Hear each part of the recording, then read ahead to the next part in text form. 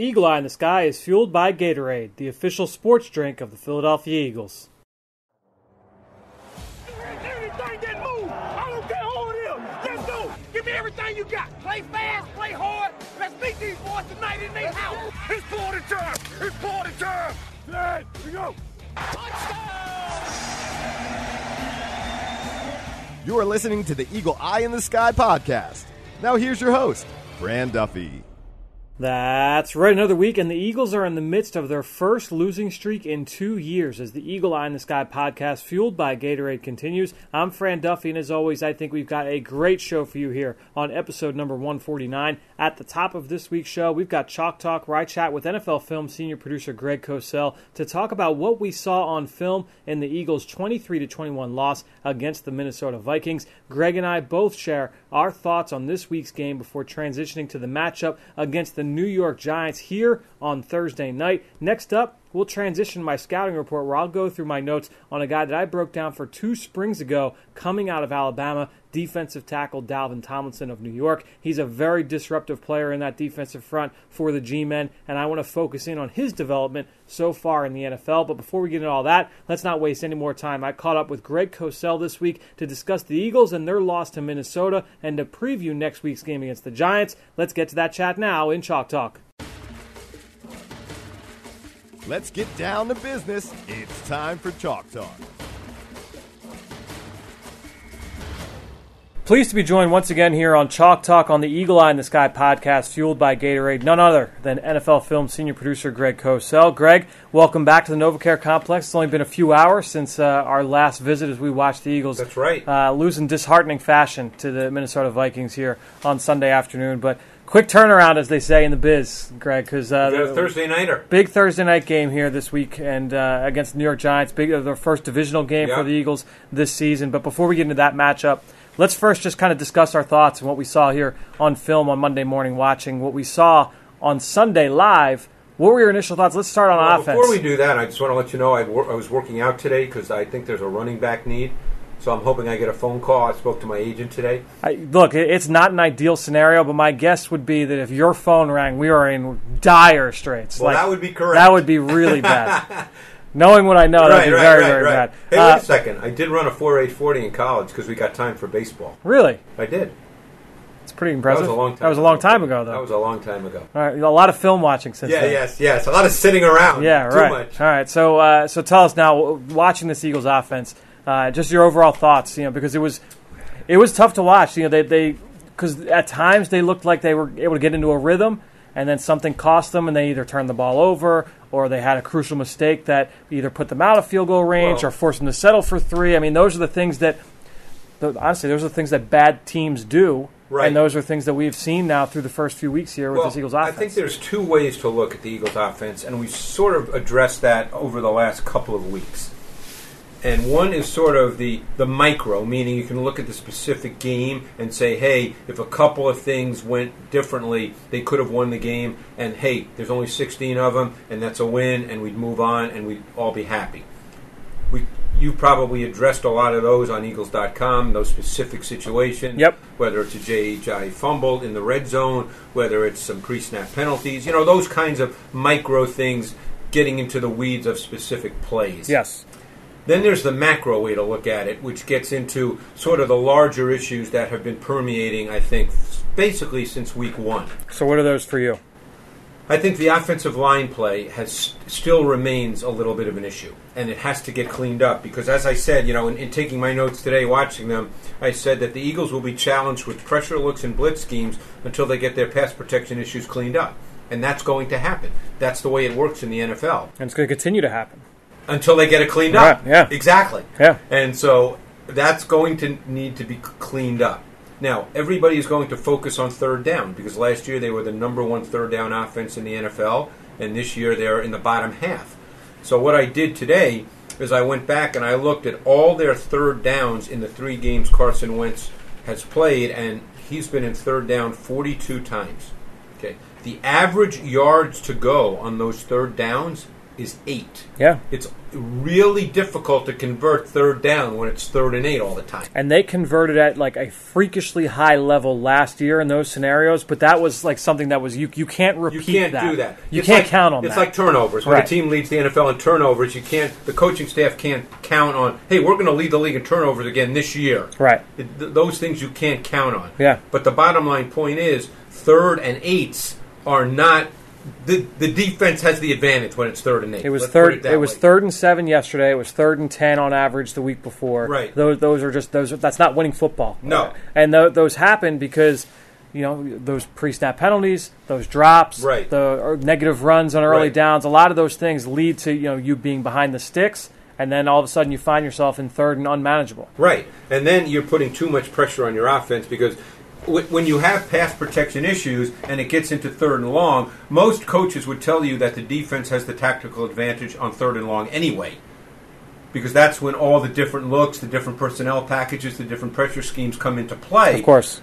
And if your offensive line is then struggling with protection, that just aggravates the issue and exacerbates it and makes it far, far more difficult. No question. I mean, it's easy to say when it's 3rd and 20, the protection's got to be better, but when the defense is pinning their ears back, it makes it that much more difficult. No question. Offensive linemen are already at a disadvantage more Right. often than not athletically in one-on-one matchups with defensive linemen. That's just the nature of the league. But when you then give them the added advantage of saying, yeah, this is going to be a pass. This is 3rd and 20. They're passing the Right. ball because that's the other thing. A lot of teams around the league, when it's 3rd and 9, they're running a draw.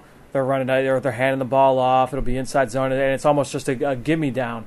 But with the Eagles, it's 3rd and 20. Carson Wentz is throwing this ball down the seam. And the reality is, as you know, even if it's 3rd and 9, okay, the playbook is a lot less. The play choices when it's 3rd and 9 on the call sheet are less than when it's 3rd and 4. Right. Yep. And that's what a lot of people may not realize. But when it's 3rd and 4, the playbook's fairly wide open. When it's 3rd and 9, it gets cut down. Yeah, and look at yesterday's passing numbers. Carson Wentz, who was outstanding on 3rd down a year ago, just like you alluded to, they were 3 of 7. He was 3 of 7 for 40 yards on 3rd down yesterday. No touchdowns, no picks, 1 sack on 3rd down. They haven't been able to be successful in the most crucial down in football. Let's look to the red zone, and I think you can point to a lot of the same things. I mean, they were 2 for 5 in the red zone yesterday. They're one of the worst teams in the red zone so far this season. Their touchdown efficiency is 18th. The scoring efficiency is relatively high. They are converting thanks to Jake Elliott is hitting those field goals, but overall they're just not able to convert inside the 20, and that's come back to hurt them in a number of these games. Well, and I also think that one of the issues too, and we're not going to put this all on Carson Wentz, obviously, but I think the run game has not been as efficient as it was a year ago. Yeah. I think that's a factor as well. Yeah, and I think, look, we were looking at the numbers this week, and look, this past game against Minnesota, the Eagles ran the football 6 times in the first half. That was the fewest since Doug Peterson became the head coach. The previous low before that was last week against Tennessee when they ran 8 times in the first half. And I think that when you look at it and you say, they need to run the ball more, and Doug knows, they need to run the ball. Doug has shown that he's a coach that understands the value of a good run game. He's shown that already here through 2 years plus. But I think when you look at from the other side as well, and you look in this backfield, you had Jay Ajayi at the time who was nursing a fracture in his back, and more power to the fact that he gutted it out as long as he did is extremely admirable. You have Wendell Smallwood, you don't have Corey Clement, you don't have Darren Sproles, you have another undrafted free agent in Josh Adams who you can't rely. You may like him for the future, but you can't rely on him now. An offensive line that's not playing particularly well at this point. And a short week. I think you kind of say, all right, I get why the numbers are lower. You'd like them to be higher. And also he actually made a good point today, too, that RPOs kind of throw that off as well. They may call an RPO, and it could be a run, and it's actually a pass. Well, it was not a good start to the game on the first play when they called the RPO. It was an RPO. It didn't go well. And Xavier Rhodes was right in Alshon Jeffrey's grill. Yes, that didn't go well. But I think when you just look at this run game, I agree. It's got to be more productive, and hopefully you get Corey Clement back this week. We'll see, what he's at from a health standpoint. That's why I have no idea. That's what we'll see. We'll see. Week and So he was active, but did not play an offensive snap in the game against Minnesota. So certainly something to watch. Look, without Jay Ajayi, you go into this game. You've got Wendell and you've got Josh Adams. My guess is you're hoping that Clement was active this week, and maybe he was in a situation where he's only playing in case of dire emergency. You're hoping that hopefully he can come back and play. Given a dry situation, Clement, to me, of the backs, is probably the best suited to take on a bigger role running the football. Yeah, no question. So you really want him to be healthy as you continue this season. Yeah, it's just interesting just looking at these stats. I mean, the Eagles they're top 5 in 5-minute drives. Like, they've shown the ability to grind it out. They just haven't been able to finish in certain spots, and that's just something that, again, it comes down to. It's not a black and white thing where you say, "Yep, that's the reason why." No, that's exactly what the problem is. That's never the case when a team is struggling. No question. Right. And it's never the reason when the teams are successful either. But no, right. That's correct. One more question offensively. What'd you think of Isaac Seumalo? I thought he was up and down. Yeah, I thought he struggled a little bit early. I thought overall I'd give him a plus as opposed to a minus. Yep, I'd agree. Obviously, early on, I think it was the first third down when he was driven right back. And the first play of the game, it didn't go well either. Right. The first two of the first 3 plays didn't go well. And he had a couple of other not great snaps. Sure. But I would say overall, because I was taking a look at him on most plays, I thought he held up. As the game progressed, he clearly held up. Yeah, no, I thought he had a pretty good debut. All right, let's go to defense because, it's easy, especially with how things have gone over the last few weeks, to say, the defense isn't playing well, all the big plays.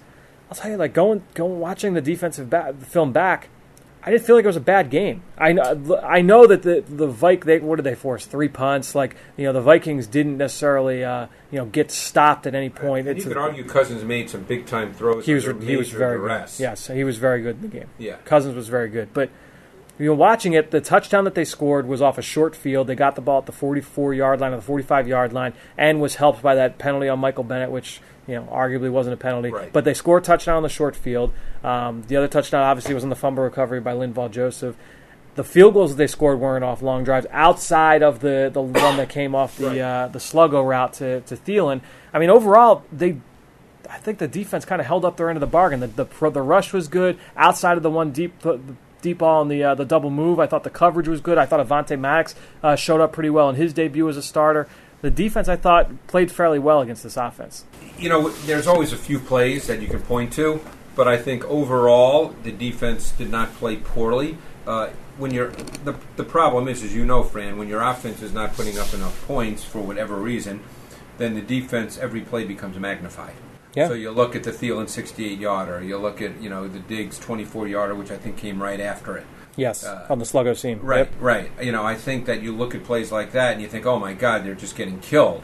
But Cousins did complete 30 balls, but only for about 300 yards. So other than the 68-yarder to Thielen, really, and a couple of others, it wasn't a lot of downfield passing. He was 12 of 13 on first down, Cousins. Yeah. And for the only incompletion came late in the third quarter. It was the one that he sailed it almost through the pick. For how many yards? For 187 yards, 118.8 QB Well, that's rating. because of the 68-yarder by Thielen. By Thielen, and then the Diggs 24-yarder on the next play. Right. So you're talking about 92 of those yards coming on 2 plays. Yeah. Hey, they count. Yep. Also that leaves you with 10 catches for 90 yards after that. So still 9 yards per reception. And again, you know how it works, Fran.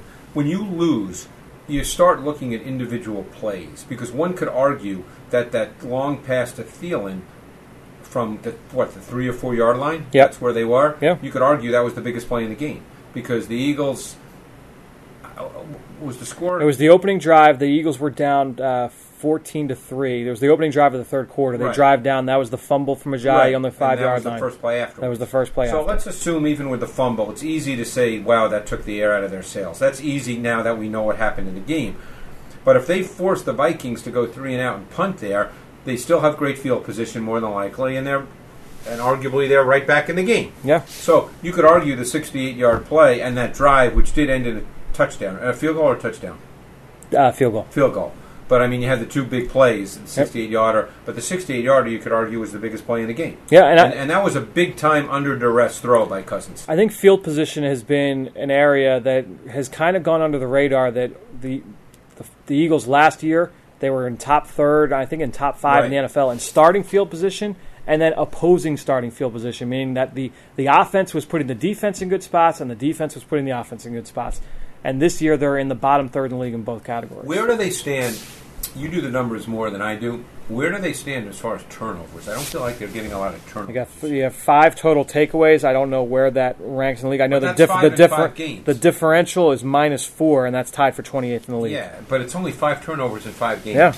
That's another area where, again, I don't remember the exact number from last year, but it seems just remembering that they created more turnovers. Yeah, the sacks are middle of the road. That's tied Yeah. for 16th. Only 2 sacks on third down so far this year. I mean, Last year we used to talk about how good they were on third down. yeah, I agree. So, I mean, all these things add up, and like I said, you can still come back to a few plays here and there, but that's the way teams that are 2 and 3 talk. No question. And I think the big question now for Eagles fans is what needs to happen to fix it. And I think when just like we talked about the offense, it's easy to say, oh, well, they just need to be more consistent. That's true. Well, yeah, but which is a meaningless right, phrase. I know. Yeah. But you look at it, and the devil really is in the details. Right. And you look from across the board, position by position, there are just examples of sloppy play, whether it's defensive linemen getting lost in rush lanes and Marcus Mariota breaking for a long scramble late in the game. We talked about the lapses in the secondary. Right. We've talked about the drops at wide receiver, guys not lining up right. I mean, those are across the board. The guys just have to get that stuff straightened out, and I think that's going to be the way that the coaches are kind of preaching it this week. Yeah, I mean, the one thing coaches can't stand are mental mistakes. If a guy gets beat, he gets beat. If a guy gives up a sack, hey, you work on the technique and all that, but a guy gets beat. It's the mental mistakes that drive coaches crazy. And there certainly seem to be more this year than there were a year ago. Did you get an overall feel for Avonte Maddox at free safety? He played literally single high in every play, with the exception of early in the game when he blitzed. They played more cover 2 this week, by the way. It seemed like I didn't chart it, but it seemed like they played a little bit more too high, a little bit more. I would say a little bit is relative. I mean, it wasn't like they played 20 snaps. It may have been relative to the opponent as well. Right, because right. That's but not I mean, like I thought that. I mean, I made a note that they played a ton of single high, continue to be a high percentage single high safety defense with Maddox, the free safety, on almost every snap that you get cover 3 and cover 1 from the Eagles. I actually thought they played a little more man this week. Yes, I would Which agree might have with been that. a function of the score that Sure. they needed to try to be a little more aggressive. So Maddox, it was tough for me to tell. I felt like I was watching a college free safety, Fran, and we have this conversation where not a lot happened for him. Right, yep. I mean, he didn't do anything egregious where you went, oh my God, he blew that. Yep. But he was playing free safety, and the Vikings didn't really push the ball down the field a whole lot. Right. Let's talk about this matchup this week. Thursday night, short week, New York Giants. They lose a tough one in Carolina this week with a 63-yard field goal. Some shades of what we saw in Week 3 last year against this Eagles team. Let's talk about this offense, though, because this offense is much different than the one we saw last year for a couple of different reasons. That I think that there are some similarities in the way that Pat Shermer wants to play. It's a lot of the shallow crosses and stuff like Yes. that. But when you factor in the addition of a guy like Saquon Barkley and the complete remake of an offensive line, I think that there's a little bit of a different identity with this team compared to the ones we've seen the last couple of years. Yeah, for sure. I mean, obviously there are certain routes that everybody runs, the slants and the slant flat and all that they still run. Everybody runs them for the most part. But I think it's an offense that looks a little different. Barkley gives them a different dimension. I guess I've been surprised through 5 games that he hasn't been handed the ball in the backfield a little bit more, particularly since they've played some close games. Yeah. It's not as if they've been down and they couldn't hand the ball off. And he's a guy physically that can handle it from a Right. physical standpoint. He's an interesting runner, Fran. I mean, I made this note watching him. I said, and I thought this when I watched his college game, Penn State, yep. that he's more of a reactionary runner running away from opposing color rather than a roadmap point of attack runner. And So explain that for us. so Specifically the last part. every play is designed to hit a relatively designated hole, the point of attack. Okay, now, depending on the run, I don't mean that you have to hit an area with 6 Right. inches, but every run is designed to hit something, particularly gap scheme runs. If you're going to run power where you pull the guard or counter, those kinds of runs are designed to hit a particular spot. And backs will follow that roadmap to the point of attack, and they will work from there. Now, if the point of attack is totally blocked, that's different. Barkley is the kind of guy that, unless he gets a really clear picture, he's looking to run away from people. And he can do it. Which he's capable Yep. of. But at this point, and I thought it showed up at Penn State as well, at this point, he's not a 3, 4, 5 yard back. He's a -2, 20-yard back. Yep. And I think there was no better example than the game we just saw against Carolina, where he had 2 rushes for 50 yards, and his other 13 rushes netted -2. Now, I made it a point to look at his runs carefully, and there were 3 or 4 of them where he needed to hit the hole.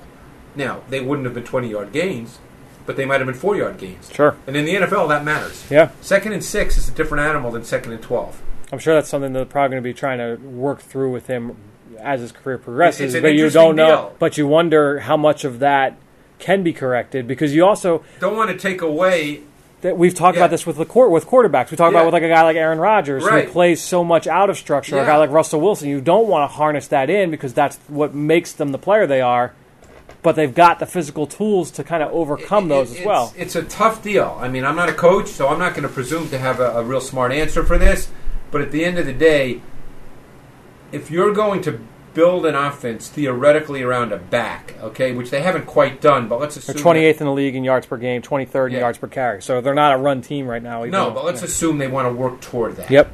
Then your back has to be a sustainer, not just a big play guy. Right. He has to be a sustainer. So it's going to be interesting going forward. And then from a draft capital standpoint, you spent the number 2 pick on him. You would think to be that guy. Right. So that's I Right. mean, that's the other aspect of this is you passed on Sam Darnold and Josh Rosen and all those other guys. Right, and that's with the fine. theory I to be mean, that there are a guy. lot of people who thought Barkley was the best player in the draft. Of That's course. fine. I mean, Yep. I'm not going to debate that. That debate has been had over and over and over. Sure. But the point is, I would assume they want him to ultimately become the foundation because his skill set as a runner and a receiver, the receiving part is critical. But you have to be a sustainer if you're going to be a foundation back. Well, and let's talk about it as a receiver because I think that's an area where as soon as they made the pick, you think, all right, and he goes now into a lineup with Odell Beckham Jr., with Evan Ingram, Sterling Shepard, who's a really nice complementary piece as well. That gives you the ability to go empty, and they have. They've gone empty, and they've got a lot of big plays out of empty by spreading defenses out and forcing you to play matchups. Right, and they do that with Barkley, who normally, when they go empty, is the outside receiver to the short side of the field. But if you want to go man, you get a linebacker on him. Yeah. So, and he can beat linebackers, and they've taken their shots with him. But it also allows someone like Sterling Shepard to work in the middle of the field. And he's very good. Caught a nice, was it a big box fade this past week out of an empty look? Yep. Right, and they also run what I'm so used to seeing the Patriots do. With Brady under center, but it's basically power. It's quick game. Bang play action with a power look. They hit Shepard this week, I believe, for 28 yards. Yep.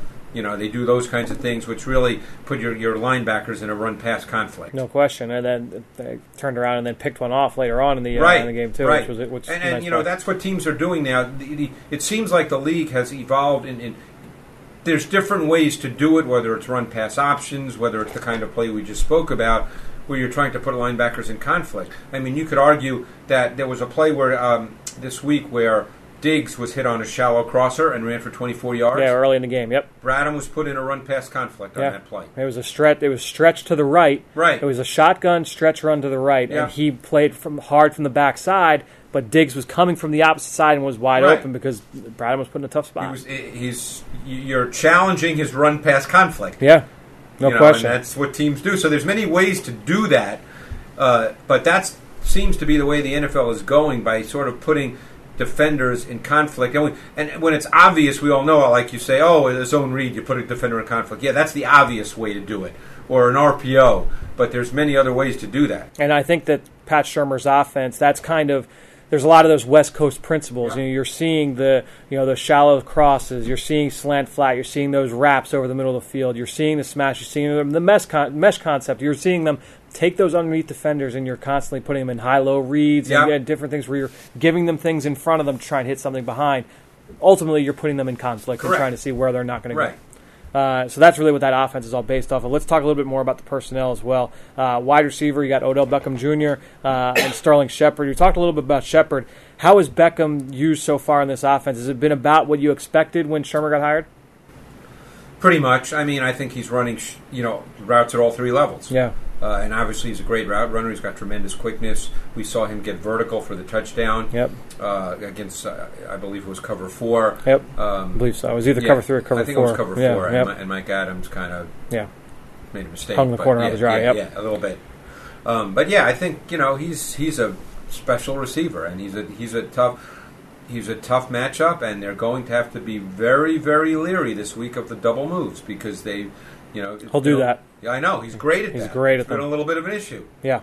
And Sterling Shepard, same deal. We'll run those similar routes, whether he's inside or in the slot. And, of course, you watched the kid, Davis, I believe, from Bethune-Cookman. You probably watched every one of his snaps at Bethune-Cookman. Every single one. I have no idea who that is. I didn't watch him at all. I had to look him up, to be honest. Yeah, no, I've got nothing there. Yeah. You were talking about Jawil Davis. Who was their number 3 this week? Yeah. Russell Shepard as well. Sure, right. But Davis got a lot of snaps. Yeah, I've got no idea. Yeah. I don't know what kind of work I've been doing all this year. I know. I'm clearly slacking on the Jawil Davis. You got to look at the guys from Bethune-Cookman, friend. So offensive line completely reworked. There's reports now that they're going to release Eric Flowers, but we'll see if anybody decides they want to trade for him in his contract. But Chad Wheeler at right tackle, Patrick Omama at right guard, John Greco at center, the rookie Will Hernandez at left guard, Nate Solder at left tackle. 5 new starters for this Giants offensive line from what we saw when we last saw this team. Just your overall thoughts on this, because look, I wasn't the biggest Hernandez guy. This kid looks pretty good, especially when they pull, whether it's power, counter. In the run game. Man, he's really good in the move in the run game. In the run game. Yeah, no question. I think in the pass game they're a work in progress right now. Yeah, I think, and Eli is the kind of quarterback that when there's bodies around him, we know that he has a hard time, and there's too many bodies around him. They're a work in progress in pass protection. Although I've looked at Wheeler in his 2 starts, and the first was against J.J. Watt, and obviously he had some bad snaps, which you would expect. Of course. But I think this past week he kind of hung in there. Wheeler, the issue with him at USC wasn't talent. I mean, he was considered to be a first or second round talent early in his career, and then he had other issues that caused him to go undrafted. But he's a talented kid, big kid with light feet. It'll be interesting just to watch these matchups. You're hoping, look, this is going to be another game where the ball's going to come out quickly. Yeah. Eli Manning, overall thoughts on kind of where he's at this point in his career? Very erratic, very up and down. Accuracy is an issue. There's throws to be made that he doesn't make, and then all of a sudden he'll make some great throws. He's sort of settled into being kind of an inconsistent, you're not sure what you're going to get kind of quarterback. Consistently inconsistent. Yes, but can be great. Right, sure. At any given point. Exactly, and that's, and we've seen that. We've seen that in the last 2 games he played the Eagles. Exactly. He can be great, and you have to prepare for him as if that's the case. Completely new defensive identity here this year with the Giants, because you take in James Betcher and his scheme that they've been using down in Arizona for the last few years. So it's a base 3-4, primarily nickel defense. We do see some dime. We saw a lot of dime this weekend. As well. Yep, with some Michael big, Thomas. no question. So there's 2 different nickels. Yep, 2 different. So it's a high sub package defense. Yes. What do you see from a personnel standpoint when you watch them in their sub package? I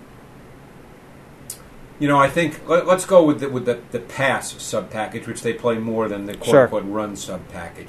So that means the linebackers are Ray Armstrong and Alec Ogletree, and the issue they're having now is with Olivier Vernon out, they don't have any kind of real pass rush. Yep. Certainly no edge pass rush, because their 2 edge pass rushers are predominantly Martin, number 96, and the rookie Lorenzo Carter from Georgia, who is very far from being a quality pass rusher at this point in his career. Sure. Very long, athletic kid, but not yet ready to be an edge pass rusher in the NFL. So that's an issue they're having. But James Betcher has chosen not to be a high percentage blitzer at this point. He was far more so in Arizona, but the Giants are not a high percentage blitz defense. Yeah, and I think I kind of expect them to be a little bit more from what we've seen from them in the past, but for all those reasons, I agree. I think that's kind of what we're seeing. But now you're playing, as we've discussed, an offense that's struggling a bit with protection, both one-on-one and conceptually, and he may decide to up his blitz frequency on Thursday night. Yeah, and you've got a guy that, Landon Collins is a for all of some of the things that I would say are wrong about his game, he's an outstanding blitzer. He's really good getting after. He's a very versatile guy. They use him in a variety of ways. No question. So you look at Landon Collins in that secondary, B.W. Webb, who's kind of been bounced around the league a little bit. He's their slot. He's their nickel corner. Eli Apple, a former first-round pick, is starting. He came back into the lineup this week after missing a couple weeks with injury. Janoris Jenkins is their guy. He's their number one guy. They kind of shadow him against opposing number ones. Will that be Jeffrey? I mean, I would assume they would probably. Do that. Yeah. That would be my guess. Yeah. We'll see. And then when you look at up front, look, they're missing Olivier Vernon, like you mentioned, but on the interior, Damon Harrison and Dalvin Tomlinson is a good duo. Yes. That's a and tough even group the to move rookie, against. is it from B.J. Hill from NC State. Yeah, he's actually played well. He shows up on film. Plays inside and outside for them, and used in a lot of different ways. So an interesting group for sure, and it's something that you're going to see a little bit of everything. The Eagles are going to bring their man beaters out, I would imagine, this week. It's a heavy man coverage scheme. So what are the kinds of things you expect? And you have to prepare because James Betcher, as we know from Arizona, and the Eagles played the Cardinals quite a bit when he was there, he's got a lot in his toolbox, Fran. And even though he hasn't used it all yet with the Giants for any number of reasons, teaching a new system, maybe he doesn't feel the players or, whatever. Yep. The point is, though, you have to be prepared for that because he can whip that stuff out at any time.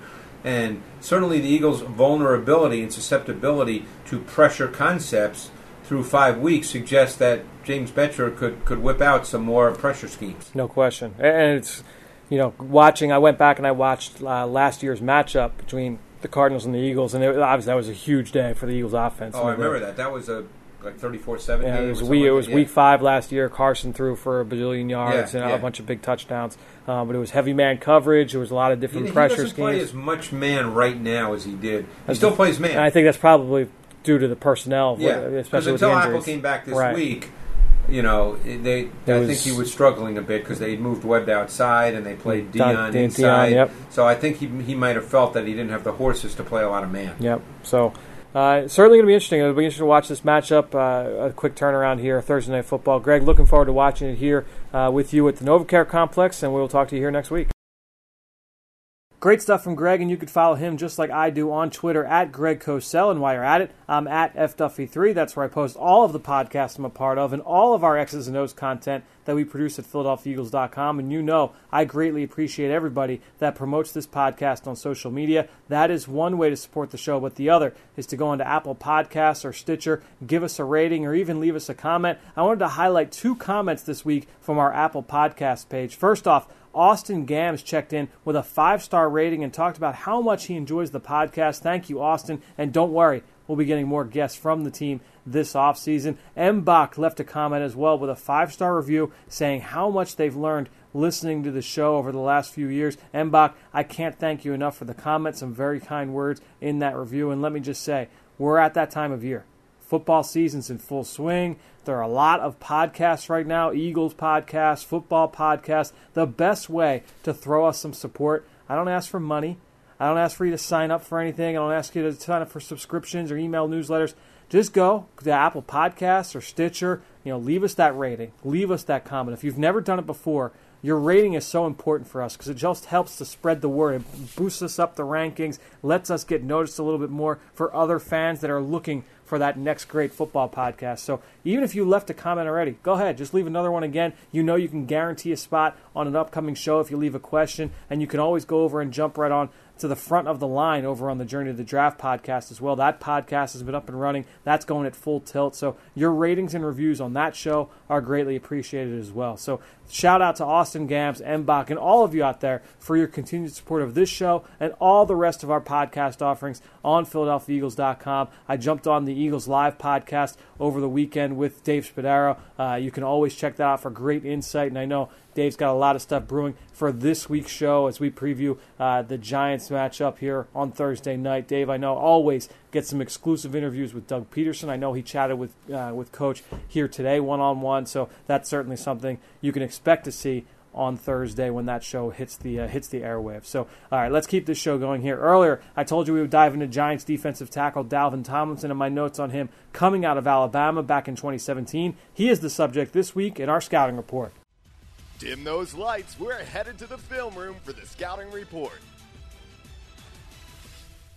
All right, so Dalvin Tomlinson coming out with 6'0", so 6'2" and 7/8, 310 pounds. Pretty decent size. He was a one-year starter at defensive end for Jeremy Pruitt in that 3-4 scheme for Alabama under Nick Saban. Lined up as a 4-eye or a 5 technique in base, so typically over the tackle in that 3-4 scheme, typical 3-4 defensive end alignment, mostly as well as a 1 or a 0 or as a 3 technique in their different sub-packages. So he did have some experience playing in some one-gap techniques, which helped him last year in their 4-3 scheme in New York because he was able to kind of shoot gaps and still be a run stuffer, but still lined up in some different techniques. So he had that versatility coming out of Alabama. He was a steady part of the D-line rotation before he was a starter. So even going back to 2015, he was a backup to A'Shawn Robinson at right defensive end. He's a thick kid. He's got long arms, solid snap anticipation. He was always one of the first guys for the Crimson Tide off the football. As a pass rusher, he wanted to win with power and leverage. His go-to move was a straight bull rush, which he did complement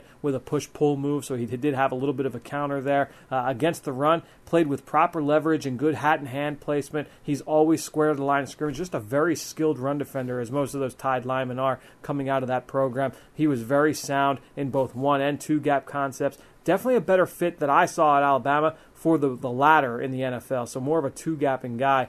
Used his hands really well, not only to control the block early in the down, but to also shed and then flow to the football late. He was able to manipulate his man from snap to whistle in the run game, an above-average motor as well, and he will compete in the trenches. So from a negative standpoint, not truly explosive out of his stance, and even though he times the snap well, he did labor a little bit on that first step. He wasn't truly explosive upfield, not a player that stood out athletically at his position, didn't offer a ton of pass rush value at that time, and I don't know that he's ever going to be an impact third down player at the NFL level. You know, this is an area that I wanted to see him improve on throughout the course of his career, but I did notice that he did have some athletic limitations, so the ceiling was going to be a little bit limited there. He did play a little bit high at times, especially when he wanted to just kind of pin his ears back and go as a pass rusher. Was never a full-time starter until he really entered his senior season, so instincts and stamina, those were questions for me coming out of Alabama, but obviously that was not the case because he jumped on with the Giants right away and became a day one starter for them in that defense at nose tackle next to Damon Harrison. My summary with this kid was coming out, Tomlinson wasn't a great pass rusher, but a skilled run defender, a smart player, competed at a high level inside. He'll never be a dynamic disruptor, but I see a key cog up front on a 3 or 4-man line as a starter. He'll be a stout run defender as a 1-tech nose tackle or as a 3-4-5 technique, and he could be a plug-and-play type of guy, a safe pick that should play for a long time but never make a Pro Bowl. Going back, looking at my notes, this kid has turned out pretty much exactly as I expected. It's still early, obviously. It's still only year 2, but he's a really strong run defender. He's a very skilled player up front, and while he's not dynamic with his movement in any fashion, he does offer a little bit of pass rush value as a guy that can collapse the pocket, has a slow burn bull rusher. He's the kind of guy, Tomlinson, that I find to be very interesting. And the reason I say that, it's kind of hard to find kids at his size who are so skilled with their hands. He was technically sound coming from Alabama. So yeah, it is hard to find guys with those elite first steps and freak show athleticism like Fletcher Cox and Aaron Donald and Geno Atkins. Those guys, they don't grow on trees. That's why he goes in the top 15 and Dalvin Tomlinson goes in the early second round. But when I think back to when he was drafted, I know there were some that kind of raised their eyebrows and thought, this kid was just a run stuffer. Why are they taking him in the early second round? This guy is very valuable to the Giants defense. I think to the impact that Tim Jernigan had on this Eagles team a year ago inside, he's able to fill a similar type of role for a defense. And sure, it may not be sexy, but the ability is absolutely there for him to be a long-time starter, a valuable piece for them up in New York. And like I mentioned, I don't think he's ever going to make a Pro Bowl, Tomlinson, but he's just going to be a solid player for them up front for a long, long time. And you could do a lot worse early in the second round with a guy like that. To me, I players like Kenny Clark from the Green Bay Packers coming out of UCLA. I kind of saw him in the same vein. I think there was a lot of those players, and there was a bunch in this year's draft. We talked about them a lot over on the Journey to the Draft podcast that kind of fit a similar vein. So certainly Tomlinson, a guy that I'm very high on. I'm excited to watch him continue to develop, just don't make any too big a stride here this Thursday night against the Eagles. But great stuff here from Greg Cosell and all of you out there listening, whether you're on Apple Podcasts, Stitcher, TuneIn, Spotify, Google Play, and of course on PhiladelphiaEagles.com and the Eagles mobile app. Thank you. And again, one more time, take a few seconds, go rate the show. Leave us a comment. Don't be afraid to leave a question on there. Like I said, I'd love the ability to answer it here on the podcast. All that being said, I think that'll do it. Another show in the books here on the Eagle Eye in the Sky podcast, fueled by Gatorade. For everybody here at the NovaCare Complex, I'm Fran Duffy. We'll talk to you next week.